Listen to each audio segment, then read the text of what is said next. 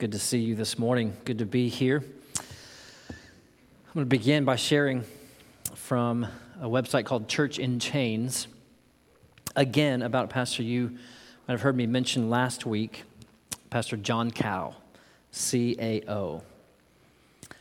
Pastor John is not allowed any visitors other than his lawyers currently in prison in China for the word, one of whom, Yang Hui, is reported that the pastor is experiencing several health issues, including digestion problems, back pain, and toothache, and has lost more than 23 kilos.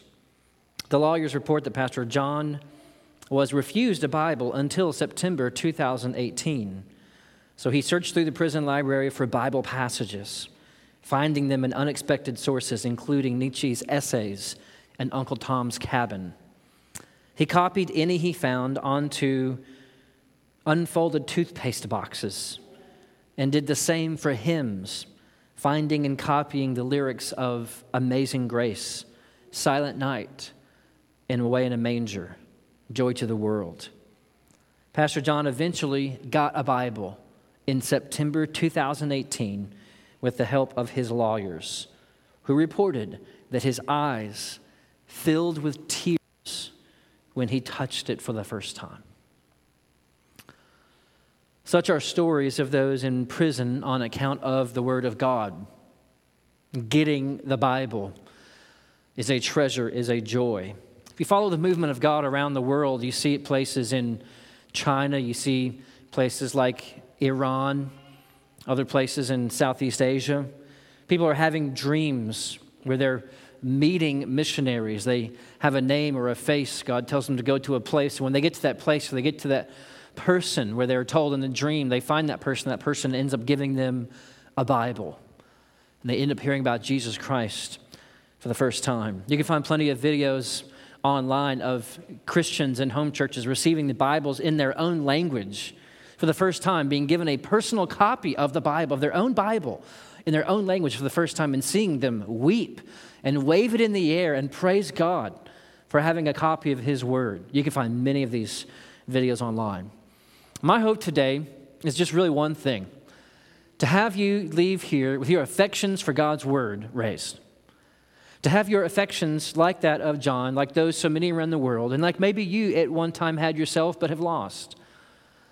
Or maybe you in your own experience have never really felt about God's Word. A joy for it, a longing for it, a desire for it, a love for it. This is kind of one of those weird weeks in the year where typically we don't preach on what we're going through Scripture. So we're not preaching on the book of Revelation, which is our book series. Christmas technically ended yesterday, although there was someone this morning, I won't name who, but plays the piano, who did notice we're not singing any Christmas songs today. What do we preach on December 26th on the calendar year? My hope is that we go into the end of the year and going into the beginning of next year with a high affection for God's Word in your own heart, in your own life. Psalm 119 in the Bible is the longest chapter in the Bible. I know you might have just freaked out a little bit. Oh, here we go. We're going to read it all out loud. It's been done. I've heard it, but we're not going to do that this morning.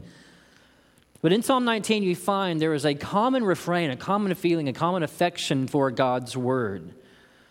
The most common words related to God's Word in Psalm 119 are delight and love. Delight. A few verses from Psalm 119, verse 14, "In the way of your testimonies I delight as much as in all riches." Can you say that? As much as in all riches? Psalm 119:24, "Your testimonies are my delight." Verse 47, "For I find my delight in your commandments." Verse 70, "I delight in your law." Verse 77, "Your law is my delight." 97, "Oh, how I love your law." 143, "But your commandments are my delight." 174, "And your law is my delight."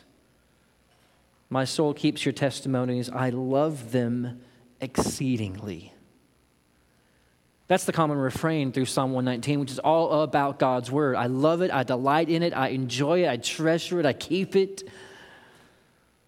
It's a concern as a pastor for you, for our church, even for my own soul, And that reading the Bible never becomes to us a task, just kind of a religious practice that we're supposed to keep up, because that's what Christians do. They just read things. Bible reading should be and can be a joy. Often, reading the Bible can be painful. It's one of the reasons people don't read it. The Bible tends to read us as we read it. And it's convicting.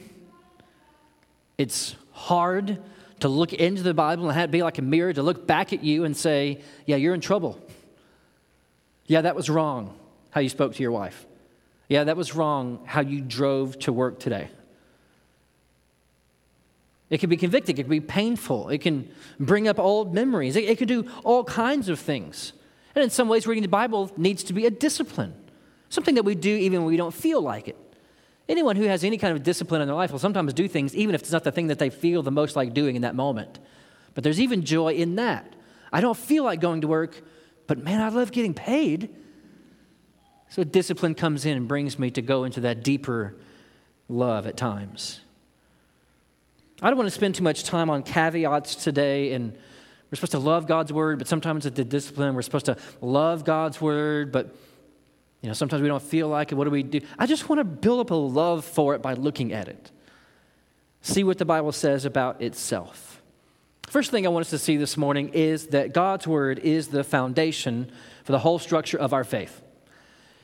Go with me to Ephesians chapter 2. Ephesians in the New Testament. Ephesians chapter 2. And look at verses 19 through 21. Ephesians 2, 19 through 21. After Galatians, I always get Galatians and Ephesians confused in order.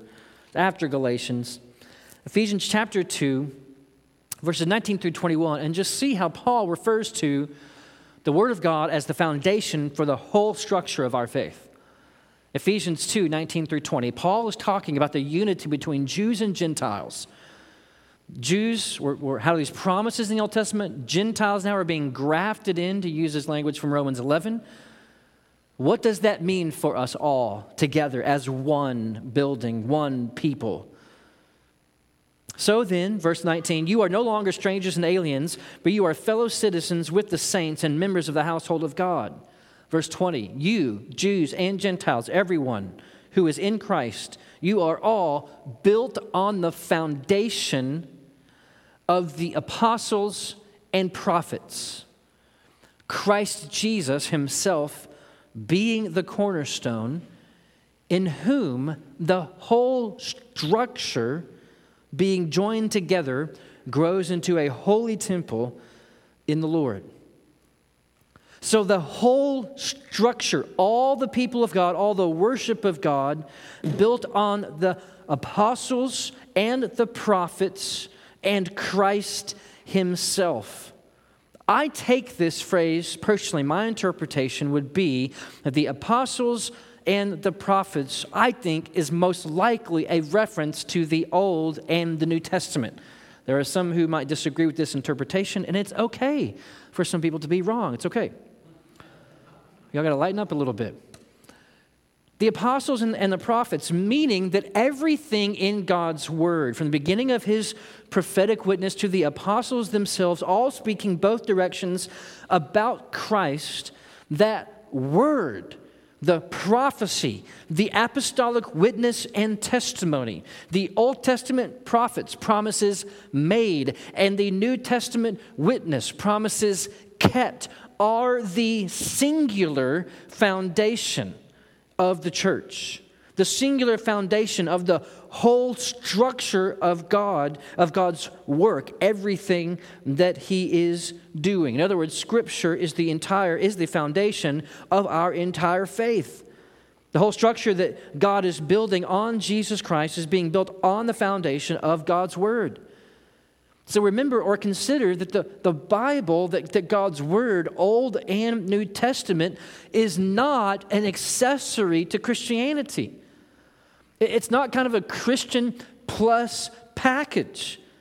It's just not something special for like mature Christians. It's the foundation on which the whole structure is built. You know, we're in this day and age right now where we're breaking away from cable as our means of entertainment and television, and we're moving into app-based and these kinds of services, which really, guys, we're just being tricked. It costs the exact same to do all the other things these days. But you get into these services and you go, I'm gonna subscribe to Hulu, or I'm gonna subscribe to Disney or something. There's always an extra add-on. Right? You get in there and you go, I'm gonna subscribe. Then you realize the show that you subscribe for, you can't even watch. Right? As you say, I subscribe so I can watch football. Oh, you have to add ESPN to that. The Bible's not like that. It's not like I believe in Jesus and I'm going to also kind of subscribe to the Bible. I'm going to kind of add this on the package. No, it's the foundation. It's the base package. It's the thing. It's the foundation that the whole structure is built on. It's essential. It's part of the immovability, the firmness of the faith that we have in Jesus Christ. All the doctrines in the foundation are true. All the promises in the foundation are sure. All the wisdom in the foundation are unparalleled. All the strength and the beauty in the foundation is a firm place to put your feet and to delight your eyes. So think of your Bible like that. Think of your Bible like Paul talks about the apostle and the prophets, as a foundation. When you open your Bible, think of it as a moment where you are stepping off the shifting sand. You're stepping off the rocking boat, and you're stepping onto the foundation of the whole structure of faith.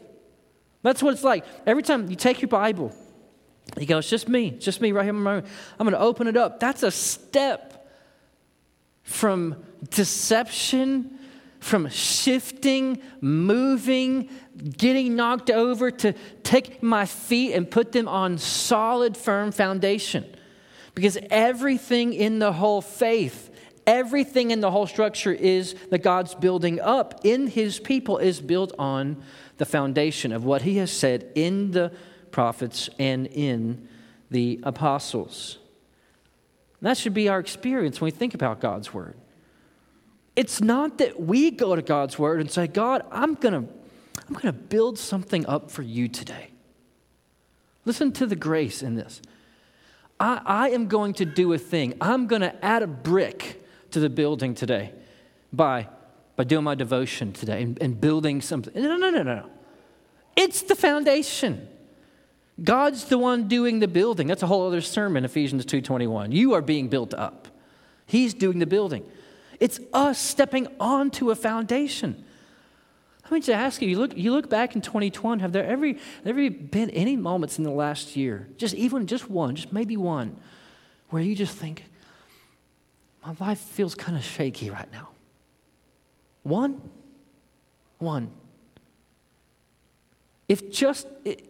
If there's none, I'm concerned about you. I'm concerned. If you look back in your life, think of all the moments last year. Faith up and down, emotions up and down. What coming in your ears, the news up, down, good, bad. My emotional health, my mental health, up, down, all over, scattered all over the place. What's God's Word? It's a foundation to go stand on, to go rest on, to go sleep on. It's the foundation of the whole structure. By faith, when we open it, we stand on the foundation of the whole structure, the prophets and the apostles, Christ Himself being the cornerstone. When you read God's Word, think of it. Think of it like stepping onto a foundation. Secondly, the whole Bible gets us to Jesus Christ in all His glory. The whole Bible gets us to Jesus Christ in all His glory. Go with me to Luke 24. Luke chapter 24. So we got three passages this morning. Ephesians, we were just there. Luke 24, and then we'll finish in Psalm 119. The whole Bible gets us to Jesus. There's never, ever a passage of Scripture from Genesis 1 to Revelation 21 where we go, well, Matthew, Mark, Luke, and John, that's clearly about Jesus. But Ezekiel, that's about the exile. Moses, that's about salvation from Pharaoh. It's all about Jesus. Everything is getting us to Jesus in the Bible. And it's Jesus himself that tells us that. Luke chapter 24, Jesus is on the road to Emmaus with two disciples whom do not recognize him at first. They're a bit saddened because the Messiah they had hoped in had died on the cross. They had not realized that Jesus had now risen from the dead and he was even with them. Jesus in Luke chapter 24, look what he says, Luke 24, verses 25 to 27. And he said to them, those two men, two disciples, O foolish ones and slow of heart to believe all the prophets have spoken. Was it not necessary that the Christ should suffer these things and enter into his glory? And listen to this, verse 27. Luke 24:27, beginning with Moses and all the prophets, he interpreted to them in all the scriptures the things concerning himself. All the scriptures. I mean, I have sat under what I think are some of just the highest caliber teachers, preachers, experienced, good, solid minds in seminary education, online, preaching. Can you imagine Jesus saying, listen, let's start with Moses. We're going to go through all the prophets, and I'm going to show you how everything is concerning me. I mean, what a Bible study. The whole Bible is getting us to Jesus dying on the cross for sinners, which is his glory. When we begin to behold the glory that is in Jesus Christ, we almost might ought to expect that if we opened it, it would just burst into rays of visible glory. Just the amount of everything in existence, everything God has done, Moses through the prophets, everything God is doing is toward the glory of Jesus Christ. Jesus entering into his own glory through the cross for sinners. From the moment in the garden when God promised that Eve would have seed that would crush the head of the serpent, to the moment in Revelation where Jesus is seen as the slain lamb and then the conquering king. Everything is pointing us forwards or backwards to Jesus going to the cross towards Jesus' glory forever and forever and forever. Everything's pointing towards Jesus entering glory. When you pick up your Bible, just know no matter what ramp you get on, no matter what on-ramp you get on, no matter what road you take, no matter what inlet or drive or whatever verse you get in, it goes to Jesus Christ dying on the cross for sinners, then entering his glory, his glorification. And all the roads in the Bible lead to Christ in all of his glory. When I open my Bible, I can know it's getting me from the humdrum, gray life, the dead sin in my flesh and my life. It's getting me to Jesus on the cross and glory every time I open it. Look a few verses later in Luke chapter 24, verses 44 through 47. It's getting us specifically to Christ's crucifixion and our personal salvation. Luke 24, verses 44 to 47. Then he said to them, after he had risen, went to meet with his disciples, "These are my words that I spoke to you while I was still with you, that everything written about me in the law of Moses and the prophets," and he adds here, "and the Psalms must be fulfilled." Then he opened their minds to understand the scriptures. Said to them, "Thus it is written that the Christ should suffer and on the third day rise from the dead." Jesus making sense of his own death and resurrection as just a simple fulfilling of the Old Testament. Thus that the Christ should suffer and on the third day rise from the dead, and that repentance for the forgiveness of sins should be proclaimed in his name to all nations, beginning from Jerusalem. Listen, Jesus is teaching us how to read and understand our whole Bibles as one together. that every ink dot, every drop, every word of prophecy in Scripture is an arrow to Jesus Christ crucified for our sin to be proclaimed to the whole world. So every time I go to read my Bible, I know that where it is getting, I know that where it is going, no matter what lane I jump in on, it's getting me onto the covenantal highway, if you will, to Jesus dying on the cross for my sin. That's where it's going every time. It's leading it's never going to lead you to a place where you read this and go, okay, this is what God's word says, so I have to do this so God's not mad at me today. It's leading us always to Jesus dying on the cross for our sin. That's what the whole point of the whole scriptures are about. And that's not like an interpretive tool. Oh, well, that's Nathan's version of the Bible. That's a seminary education, high-level version of all the Bible fits together and points. No, that's Jesus' idea. That's Jesus' point. You pick up any point in the Bible, it takes you to Jesus Christ. This is the difference from Christians believing in Jesus Christ and reading our Bibles from every other religion on the face of the earth. Every other religion, just pick it. Mormonism, which is not Christianity, Hinduism, Buddhism, Islam, go down the list. They are all about subscribing to religious ideals and principles in a way where you do good for God to maybe like you, maybe give you some favor. In Islam, you really have no idea. You're just hoping maybe my good will outweigh my bad at the end. Christianity is different, and it is unique. A holy God is willing and desirous to forgive bad people. By His grace, by His mercy, by no deserving of us, by no working our way toward Him. He is merciful and loving. He sent Christ to die for us while we were yet sinners. The whole Bible is getting us on the covenantal highway, if you will, to Jesus dying on the cross for your sins. You go read the Bible, it's going to show you your sin. It's going to show you your sin. It ought to convict. If the Spirit is working in your life, it ought to make you feel awful about yourself. It ought to make you regret things that you've done, thought, said, heard, seen, acted. It ought to make known your sin to you.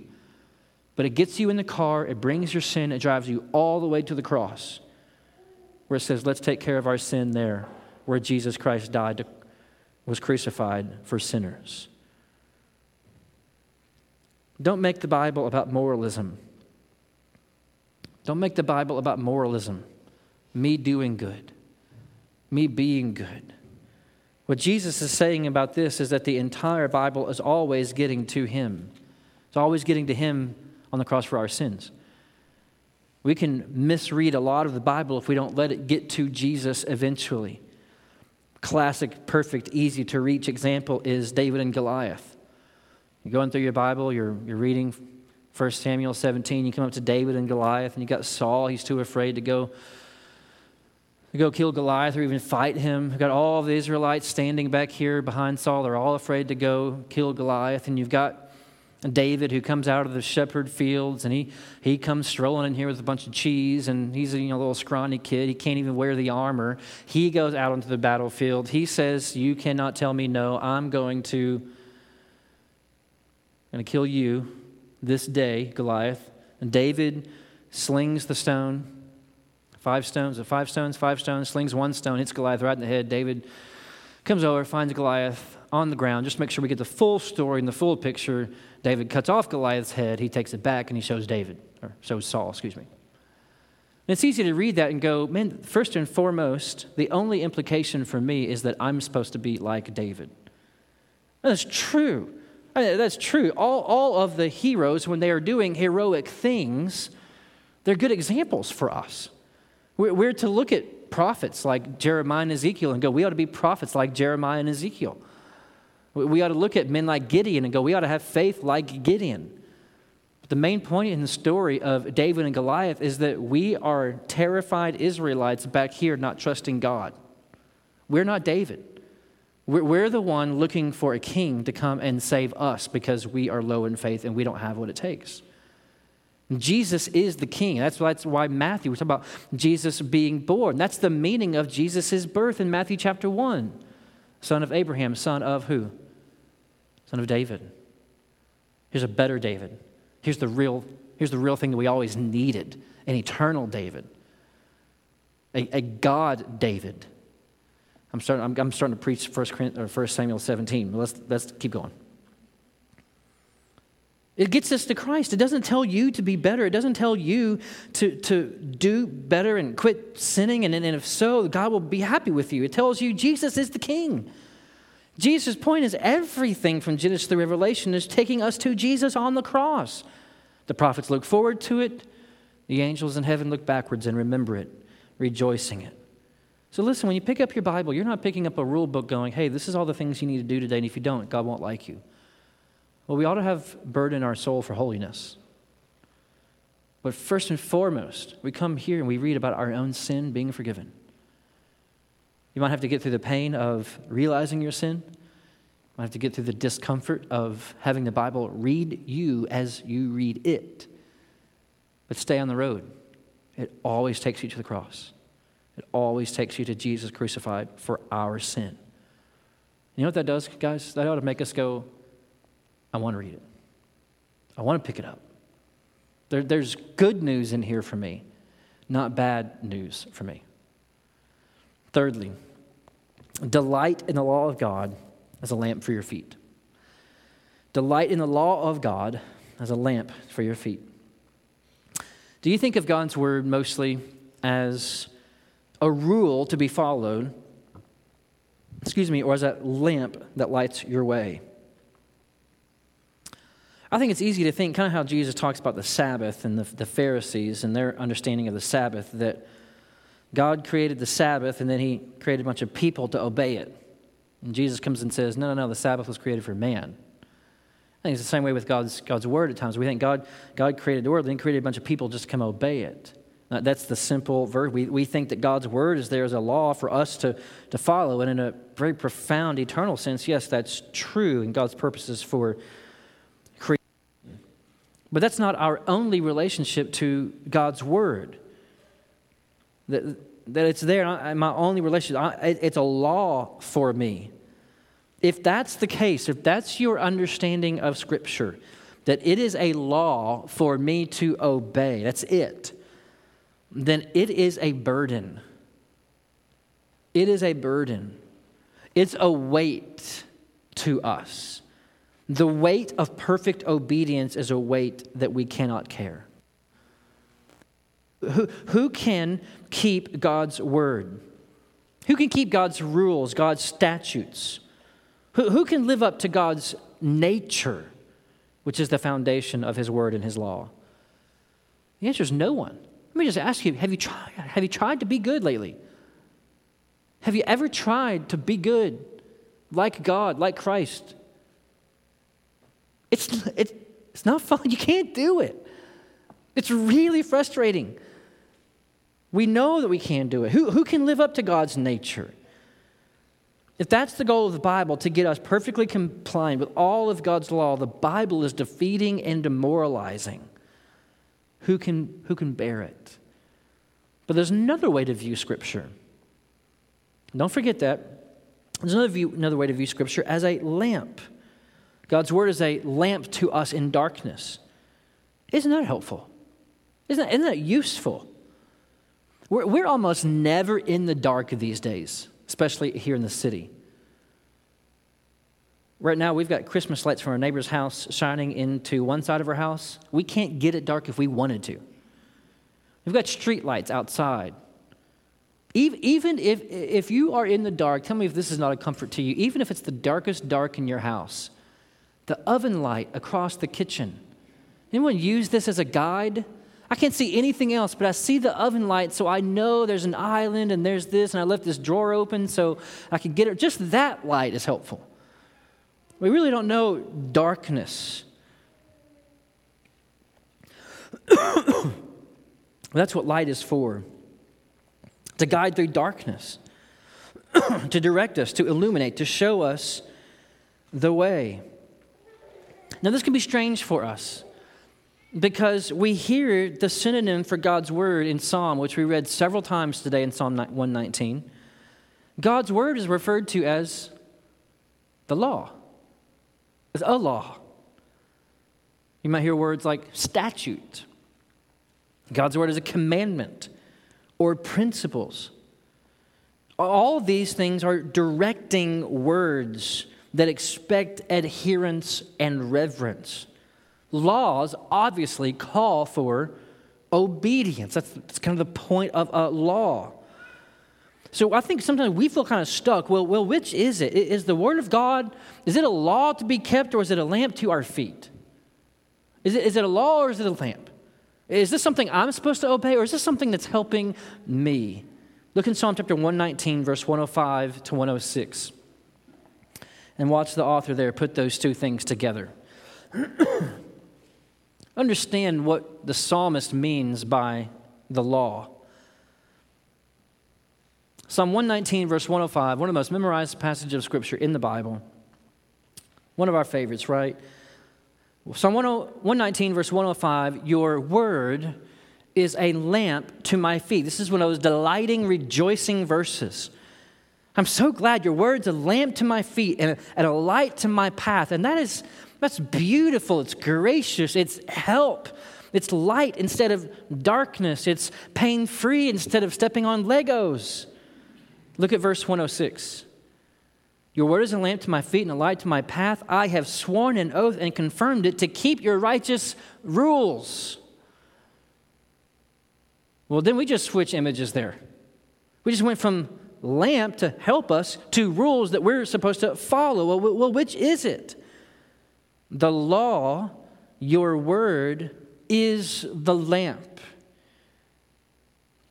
It's like the psalmist is saying, I have sworn an oath to follow this flashlight through the dark. I wonder if some of us have just never settled why the word gets called law or rules or commandments. And we're still thinking that we're supposed to do good and be good in order to have God's favor. Somewhere we just can't escape the feeling that we're told grace, we're told and we sing Amazing Grace, but really deep down, sounds to me like God's asking us to obey His laws. And that kind of feeling shows up for us in one way, I think. It can manifest, that thought can manifest itself this way, in that I don't want to pick up my Bible. I don't enjoy picking. Who signs up for more rules? I just don't think anyone's spending their vacation time this week going, I cannot wait to get to work. Because as soon as I do, I'm marching right into the boss's office. I'm going to ask him to give me more policies. I'm just dying for some more statutes to be posted in the copy room so that I can try to obey some more rules. No, most of us are thinking, we are being policied to death. Can't keep it. I don't even know the policies, right? But is it a lamp or is it a law? We're weary of picking up the lamp because we think it only functions like a law. Friends, the only way that we can be saved from sin, the only way that we can be seen as achieving the law is through Jesus Christ. That's the only way. There is no amount of obedience of Psalm 119 on our behalf, on our doing, that could ever do away with our sin or measure up to God's perfect holiness. If we read the Bible that way, well, I think we'll just quit reading the Bible. We'll just put it down. What motivation is there to add more rules to my life that I already know I cannot follow? No, it's only grace through Christ that we are forgiven from our sin. So then Psalm 119, as it talks about the law over and over and over in the Psalms and even through the prophets and with Paul in Romans chapter 7, the law was never there as something that we could obey. It couldn't be done. It can't be done. But the law does become for us a lamp. God's word becomes for us a lamp in this life.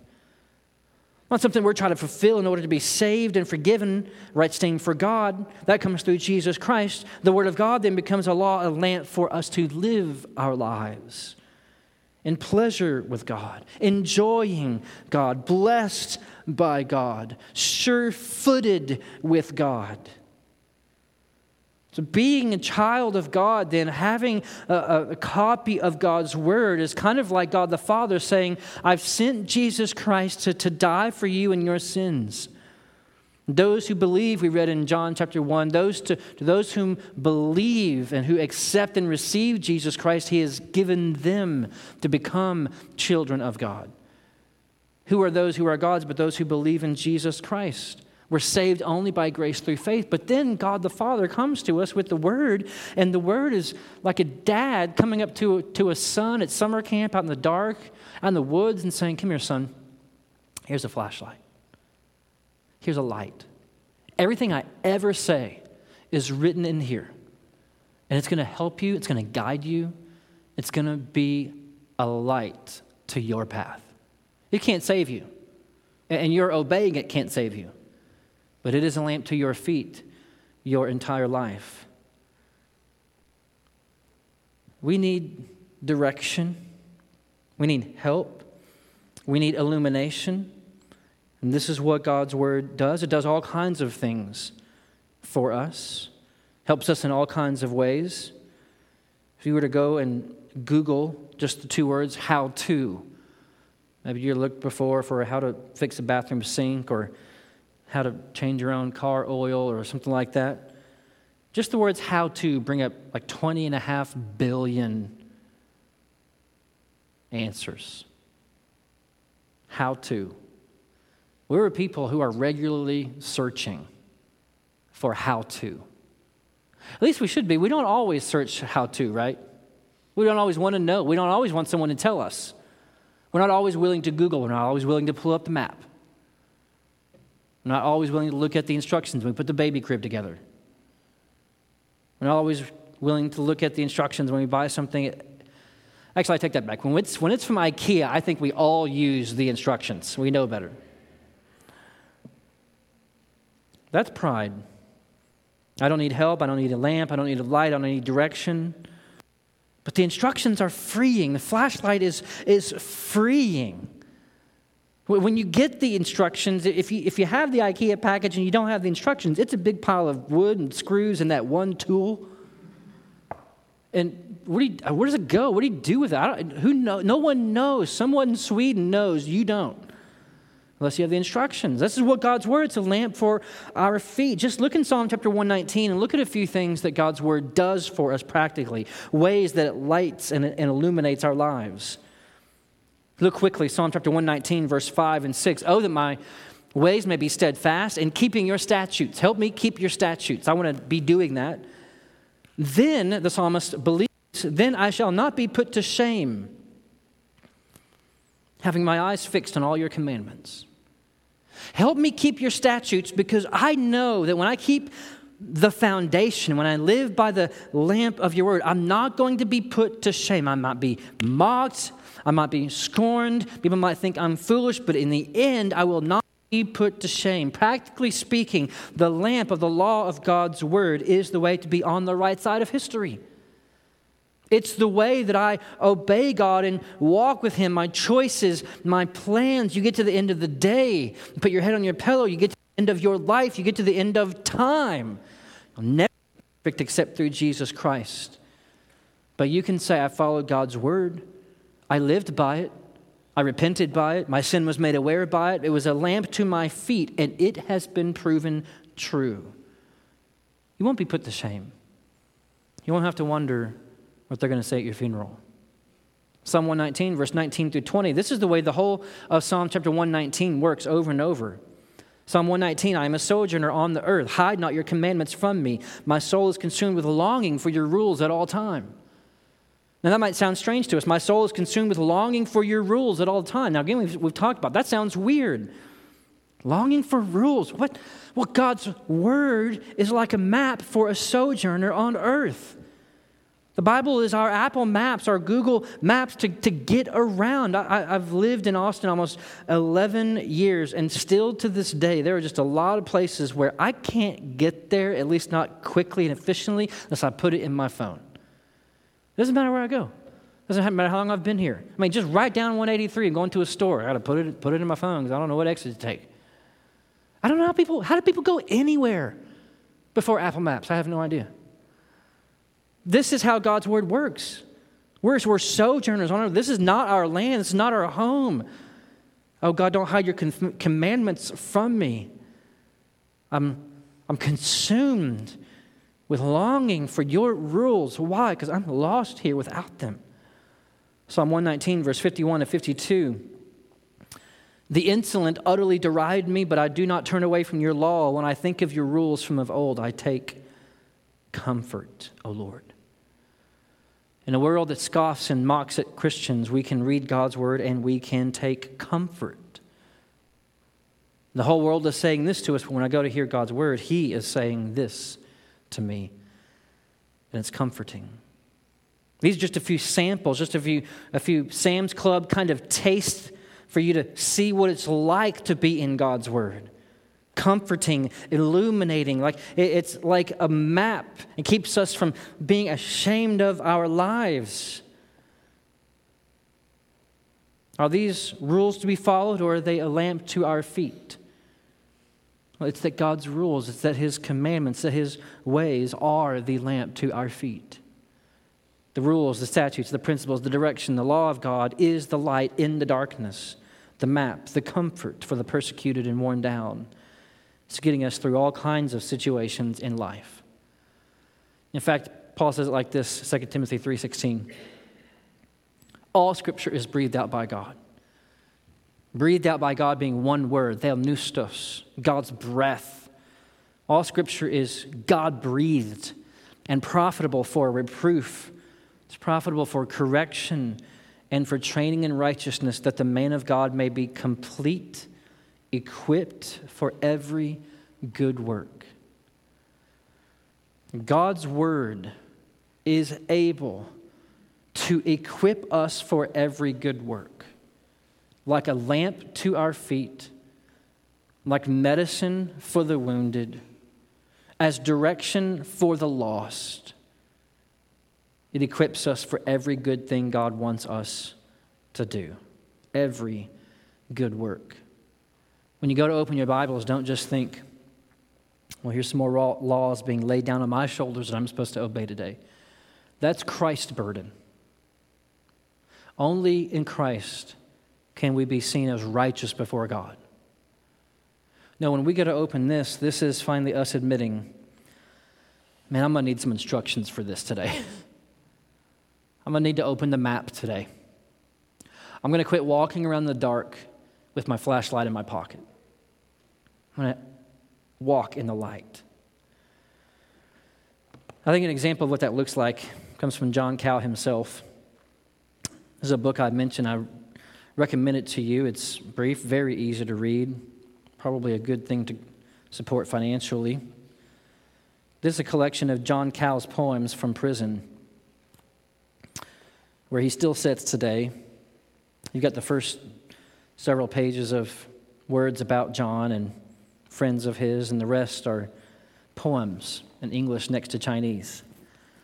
I'm going to read a couple of poems here, obviously in English.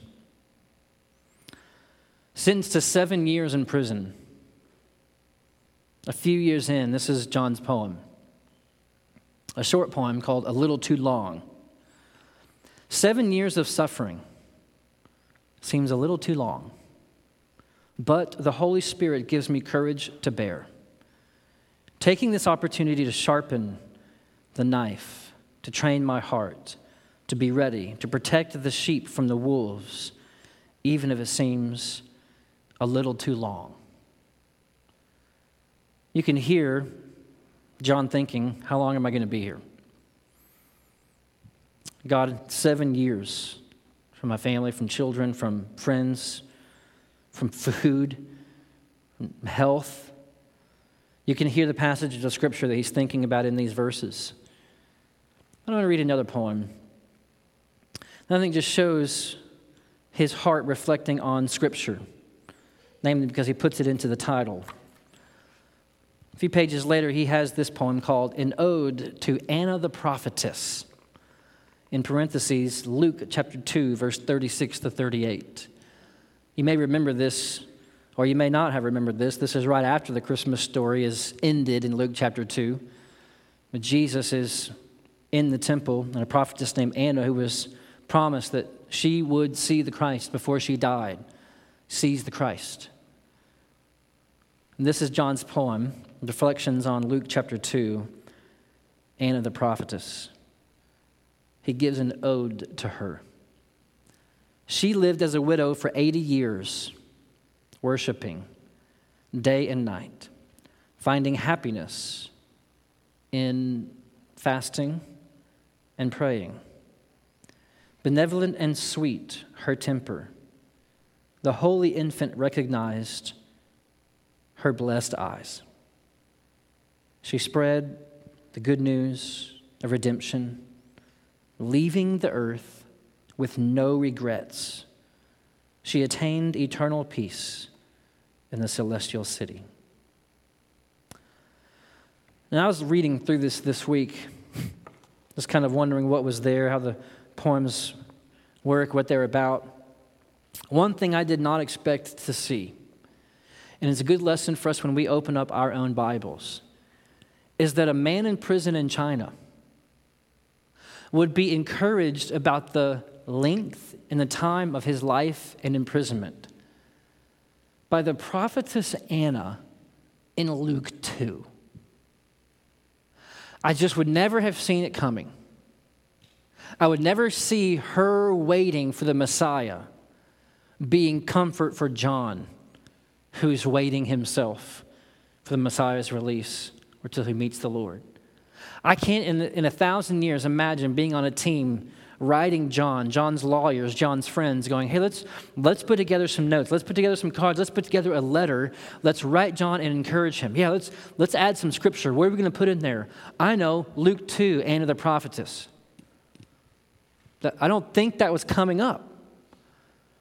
But as I read through the poems, I just look at this and I go, assuming these maybe were written in this order, at least presented to us in this order, I look at this and I go, I see John opening up Luke 2, a man waiting for the arrival, for the coming, for the freedom of the Lord, finding a friend and a woman who was waiting for the arrival and the freedom of the Lord.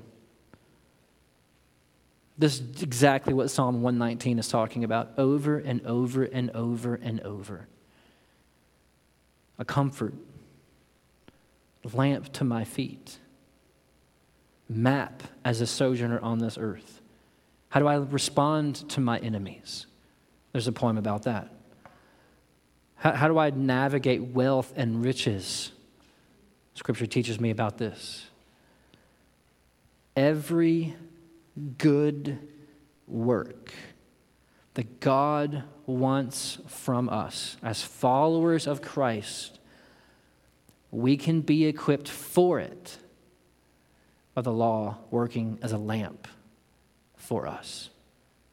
My hope is that you would read Scripture this week, this year, opening it up, going, I can't wait to get off the faulty ground of believing my own heart and standing on the foundation of God's Word. I can't wait to get out of the muck of the news and my own sin, my own attitude and everything the world is saying and the glory of men. I can't wait to get from there to open up God's Word and get on a road that leads me to Christ crucified for my sin, where he went to enter into his own glory and see something wonderful and beautiful and gracious and good. And oh God, I need your word. I'm in a very dark place, far, far from home. I can't wait to open your word and let it lighten my path, that I would know where to go and how to live. It's joy. The burden of our righteousness is on Christ. God's word is a lamp to our feet. Let's pray. Thank you, Father, for your grace to us in Jesus Christ, for loving us despite our sin, for being patient with us. Our Father, I pray that as we open your word today, as we have and as we sing, that you would give us a love for your word. Help us read it, help us meditate on it, help us dwell on it and study it and memorize it, and help our affections be raised today. Help us to leave here seeing it as a foundation, and we would go to experience it as foundation. And that we would see it as a way to glory, that we would see it as light to our feet. By your Spirit, would you help us do that? And these days where we have extra time this week, would you help us record more time in your word than on our phones? Help us record extra time when we have extra time in your word. Out of our own joy, out of our own need and our own humility, looking for direction. And help us have the strength to study it and meditate and think about it for days. Father, thank you for the word of God, for your word which leads us to Jesus Christ, where our sins are forgiven. Thank you, Father, that your word is not a rule book that we're to follow for our own salvation, but a guide that leads us to Christ who was crucified for our salvation. Help us to remember, Father, that the glory of Christ is our forgiveness, that when we pick up your word, we're picking up our own means, reminder, news, testimony of our forgiveness. Help it to be as light as a feather in our laps. Help it to be a weighty glory in our minds and hearts. Father, we love you. We pray this in Jesus' name. Amen.